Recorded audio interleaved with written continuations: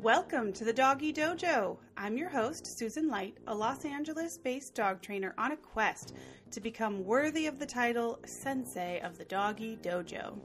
Today is a very special Part 2 episode. We're continuing the conversation with Trish McMillan, who holds a Master of Science degree in Animal Behavior, is a certified professional dog trainer, and certified dog behavior consultant. Last episode, if you want to check it out, we were talking about some of the barriers to adopting through a rescue or a shelter and how difficult sometimes it can be. And today we're going to continue that conversation and say, if you tried to go the shelter route and it didn't work out, or for any other reason you've just decided you're going to go the route of getting your dog through a breeder, how can you find a reputable one? We're going to talk about things to look for in a good breeder, things to avoid that might be a red flag that it's a bad breeder, and ways to avoid getting scammed when you're looking for a breeder. So I hope you enjoy the rest of this conversation with Trish McMillan. Before we start talking about breeders then, so if you can't get through all these walls, you don't meet the standards, you can't adopt an animal and you're going to look to go to a breeder, before we jump to that, I just want to say the way that I've gotten 2 of my pets is actually just rescuing them myself off the street. That's not always something that I've said that they've been meant to be, that they've just sort of fallen into my life in that way. That's how a lot of people get cats. They just sort of I was going to show say, they're up. both cats. Uh-huh. They're both cats. Yep.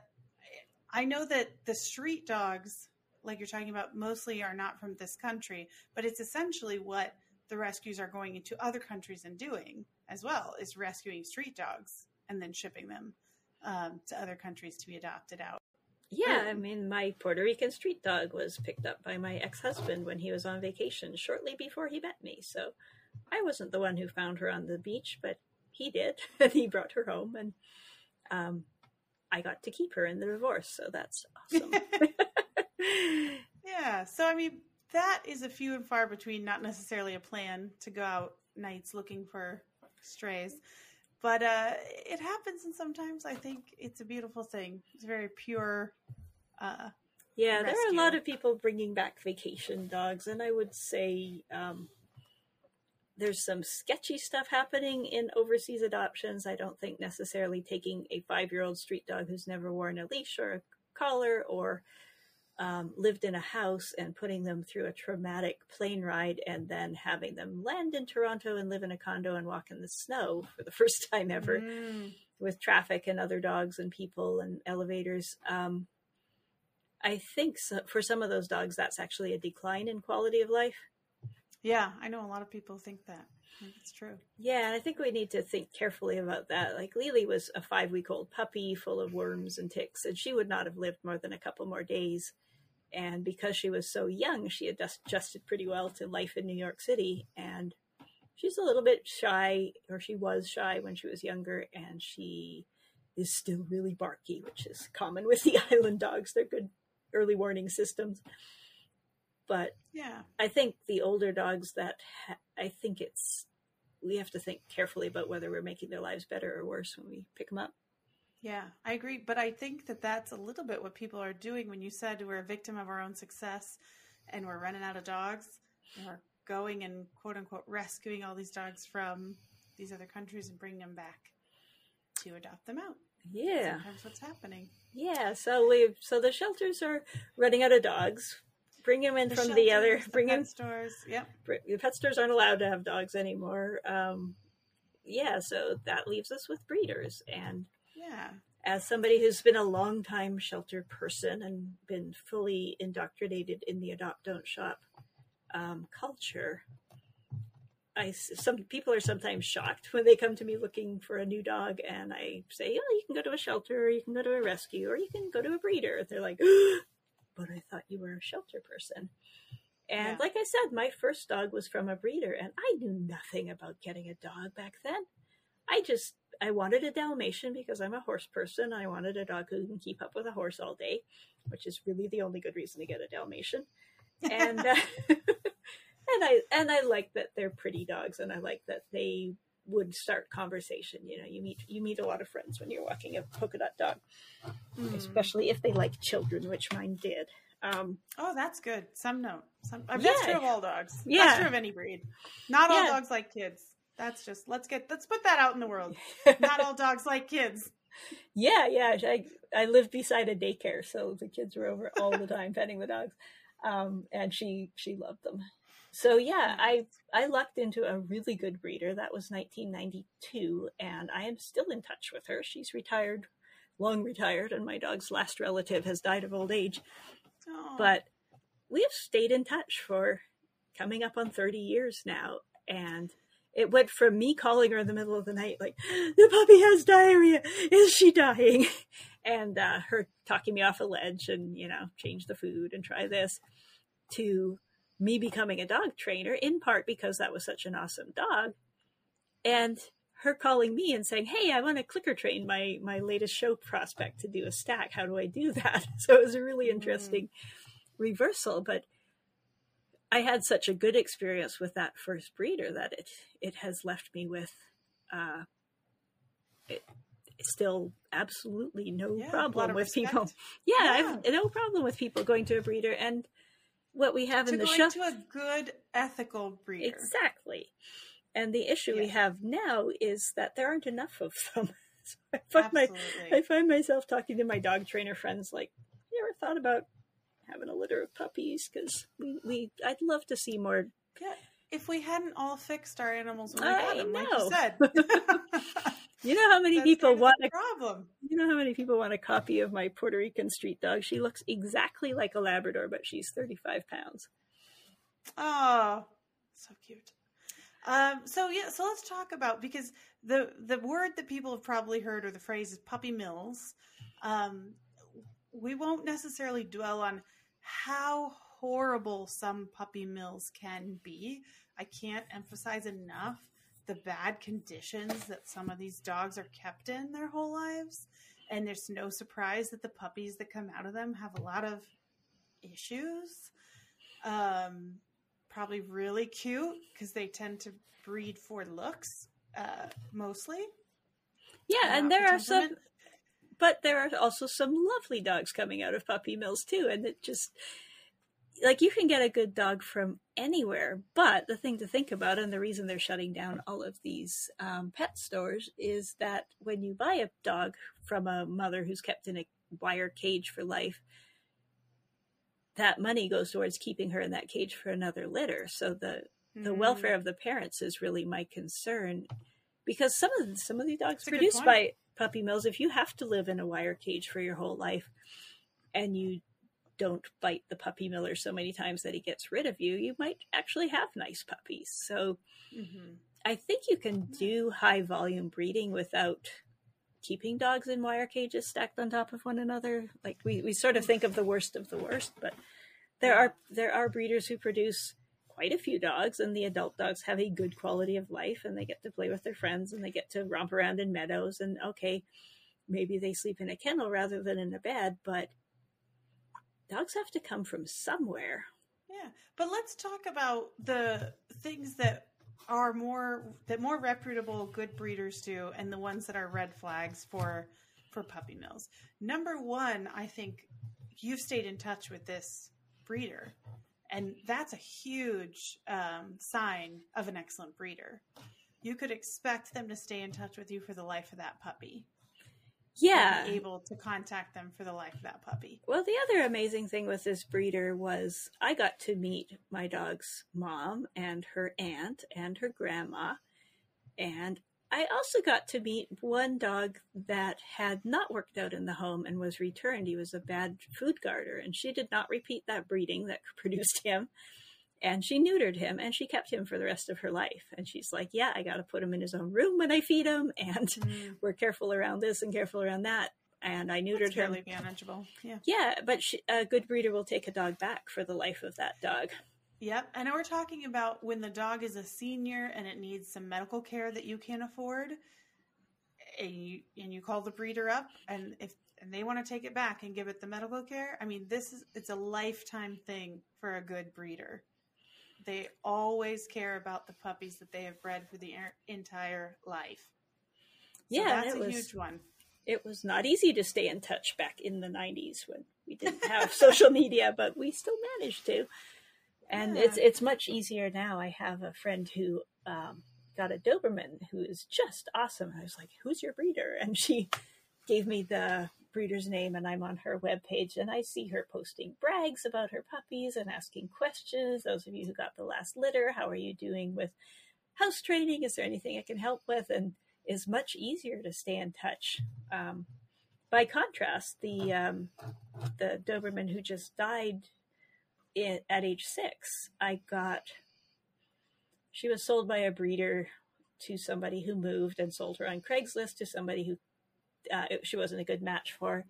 And I got her at age 2, and she was a great match for me, but she came with papers, so I knew who she came from.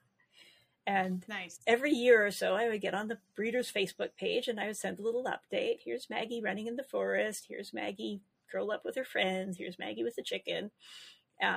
She has chicken friends. She doesn't eat them. And I got nothing back from the breeder. And I thought, well, maybe they're out of business, or maybe they just don't do the internet. And then when she died, I said, I just thought you'd want to know she died of spindle cell sarcoma in the abdomen, and she was only 6. And if I was a breeder, I would want to know that. And they wrote back to me for the first time in 4 years. And the one sentence response was, what was she fed for her entire life? Like, give me a list of everything she's been fed. And okay, maybe they're trying to be responsible, and if it was this kind of food, they're going to blame it on that. But it felt a lot like, wow, you killed your dog with face. I didn't answer, like wow. But yeah, that was so, although they were a breeder who has a Facebook group and has a web page and beautiful dogs, like they looked like nice dogs. She did not go back to the breeder when the first person didn't want her, and she did not go back to the breeder when the second person was not a match for her either. Yeah. Wow. So you can see the difference in the two relationship with the breeders, and now the problem is, when you're at the beginning, of course, they're going to be getting back to you. You won't know if they're going to keep in touch with you until you go through the dog's life, unless you've been referred by somebody who's gotten a dog from this breeder as well. Yeah. And the tough part is, with a good breeder, you can expect to be waiting for 6 months to 3 years for the litter to come up. And some of them just have so many people on the wait list that nobody's ever going to get to the top. Like it can be really, really hard, and they can be really picky. They can choose that home with the 6-foot fence and no kids and working from home, because there are so many applications to choose from, and there's no obligation for breeders to use conversation-based adoption, because they can be as picky as they want. So if you live in an apartment, you may get discriminated upon by breeders. But there are a few other breeder avenues to pursue. I've had a few clients, all of whom had to give back iffy shelter dogs, and all of them I said, consider going to a breeder and getting a retired show dog. And one of them got a dog who had a juvenile cataract, so she was scratched from the breeding program, but could see fine out of the other eye. I don't know if the client ever got the cataract eye operated on, but that was a possibility too. One of them got a dog who was undersized for the show ring, so she got an awesome, friendly, wiggly dog who had been shown a little bit as a puppy and then didn't grow big enough. And another one, actually, I've got 2 clients who have gotten dogs as retired breeding bitches who had their litters and were 7 or 8 years old, and they were at the end of where the breeder felt okay breeding them. But, 7-year-old, 8-year-old dog still has a lot of life left in them. Yeah, absolutely. And if they've been in the show ring and they've produced puppies and they've had a pretty full life, they can be really awesome dogs, and you don't have to deal with the house training and the chew training and the puppy nonsense. Yeah. So, which is generally why I say people should look at adopting a little bit older dogs, 2 or 3 or 4 years old dogs from the shelters instead of puppies. A lot less work. Oh my God. This work. It's funny. People think that if you get a puppy, you can mold that clay any way you want. But the two puppies I've adopted from, one from unknown parents and one from parents who were starved and probably siblings, both of them ended up having behavior problems. That one that I was all sneaky with ended up becoming dog aggressive as she became older. And the other one I euthanized by 18 months of age. He was so off kilter. So ever since then, the last puppy I adopted was in 2001. And since then I've adopted older dogs. And what you see is what you get. If the dog is 2 or 3 years old, you're not going to get all those changes at social maturity if they've already gone through social maturity. We're going to take a quick break. Remember, you can find Trish at trishmcmillan.com, which is linked in the show notes. We'll be right back. So you mentioned two things that I want to point out then, just so that people realize that the opposite is a red flag. You said good breeders have wait lists, which I think is very true. So a red flag is if they've got a bunch of puppies always available. That means they're definitely breeding high volume. If you're saying some people can breed high volume and not be a puppy mill, then I would say you need to be able to see where the dogs are kept. Yep.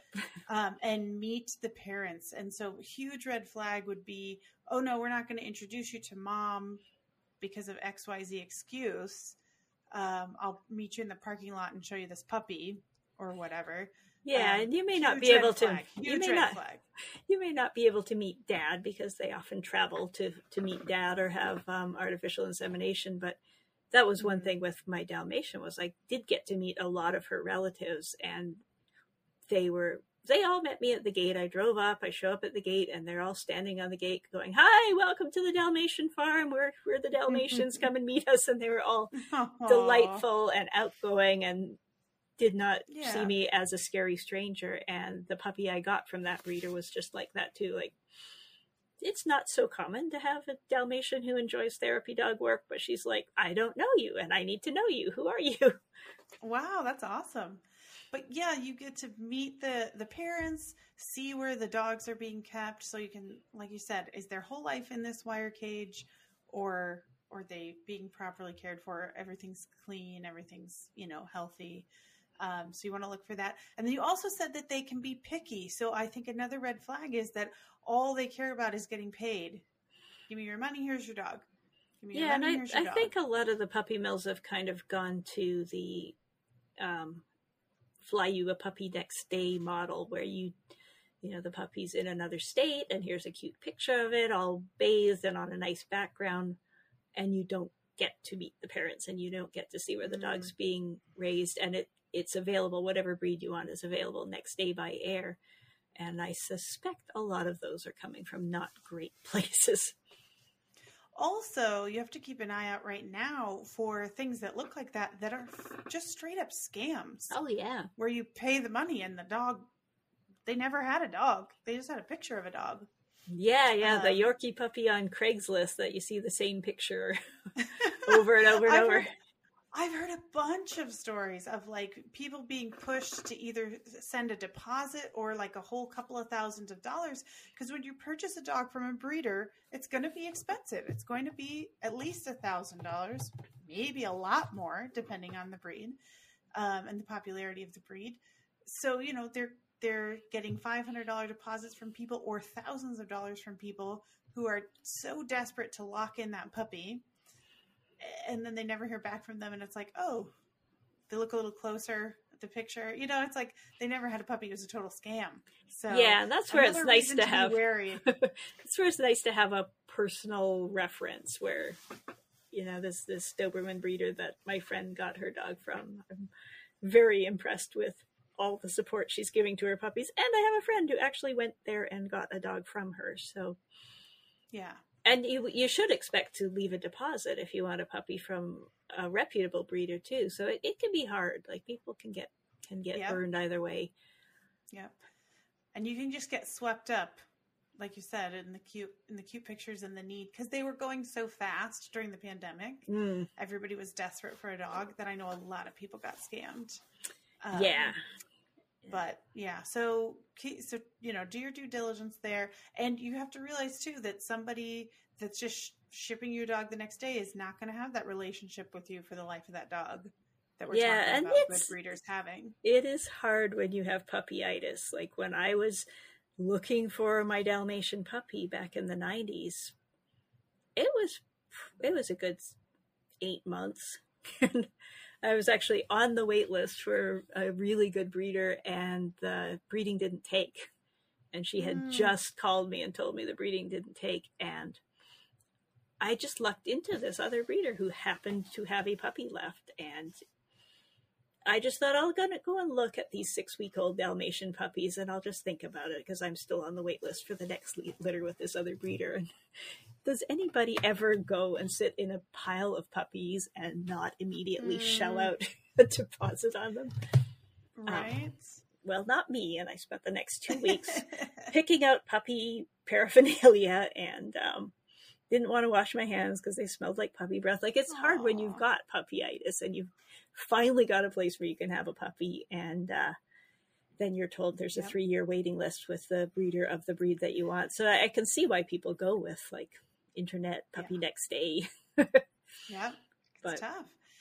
Buyer beware. No, for sure. And another big red flag is a dog that doesn't come with any records, any vet records, now I'm going to say genetic testing. Genetic testing is not necessarily needed for all breeds.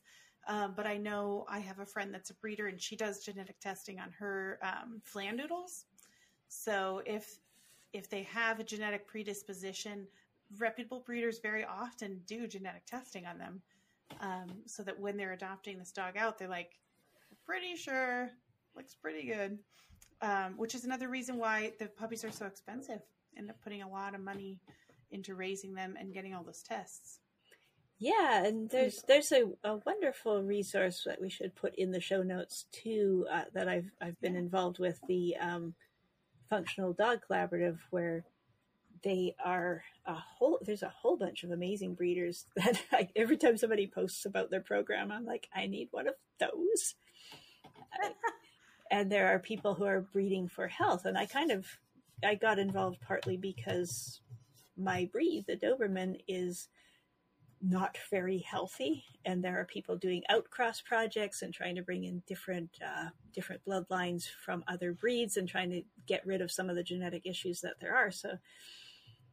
But there are people who breed mixed breed dogs. There are people who breed breeders. She's got a really great podcast too, and I have learned a lot just listening to that podcast about, if I wanted to buy a doodle, I now know exactly where I would go for a doodle. And there are people breeding them reputably, as much as dog trainer types scoff at them. Functional Dog Collaborative is a podcast. It's a Facebook group and a website and a podcast. And it was started. All of the above. Okay. It was started by Dr. Jessica Heckman, and she is amazing. And she is a vet and a behaviorist and a geneticist. So, like, she'll just blow your hair back with her. I've listened to an episode or two. I think I've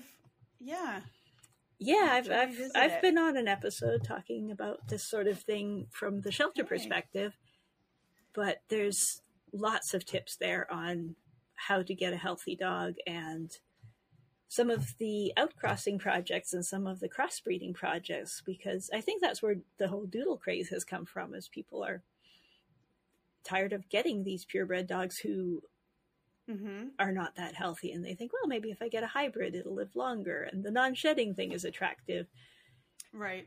And there are people who are breeding responsibly and breeding really nice dogs, and there's a whole club around breeding golden doodles well, and there's like a 3-part episode on doodles that I learned a ton from. Awesome. I'll definitely link to that as well. And that brings me to my last question, which is, where do you find the reputable breeders? Is there a list? That is one thing that the FTC is trying to put together. There is awesome. There is a list called Good Dog, I believe, that that keeps track of breeders. But there's a cool thing on the FTC Facebook page that's called Searching Sunday. So you can just hop on and say, I am looking for a Cavalier King Charles or an outcross Cavalier King Charles with the health testing for the diseases that this particular breed is prone to.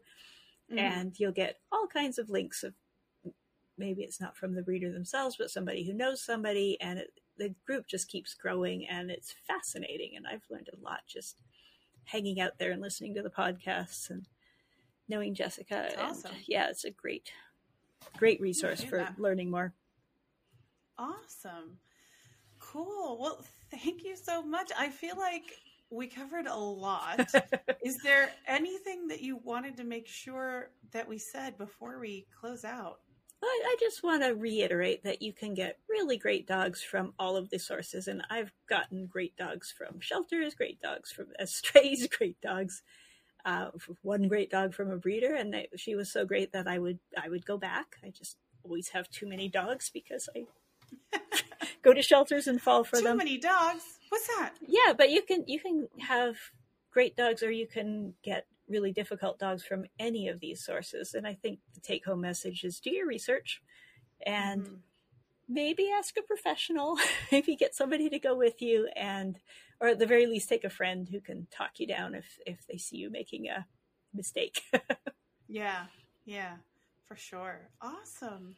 Well, thank you so much. I really appreciate it. Yeah, thanks for inviting me. We covered a lot of topics. There's just so much to talk about and how to get a good dog. Thank you so much, Trish. This has been huge.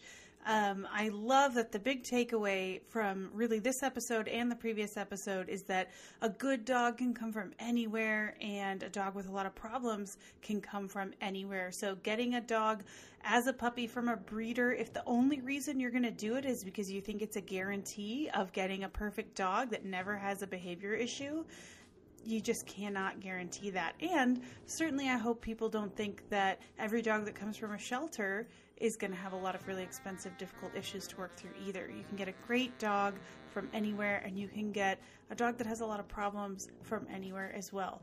But if you're going to go through a breeder, couple of things. Expect them to keep in touch with you for the life of the puppy. Be willing to take the puppy back at any time and for any reason. Expect them to have a wait list of up to several years, and expect them to let you see where the puppies are being kept and to be able to meet mom. And if they balk at any of these, you may want to find a different breeder. Thanks for coming to the dojo to learn with me this week. This is your aspiring sensei, Susan Light, signing off. If you'd like to find me, I'm at doggydojopodcast.com, or I'm at Susan Light LA on Pinterest, Instagram, and Facebook. The music was written by Mac Light. You can find him at maclightsongwriter.com. If you liked the show, you can support it by subscribing, sharing it with your friends, rating it, and reviewing it on Apple Podcasts. See you in 2 weeks with another new episode of The Doggy Dojo.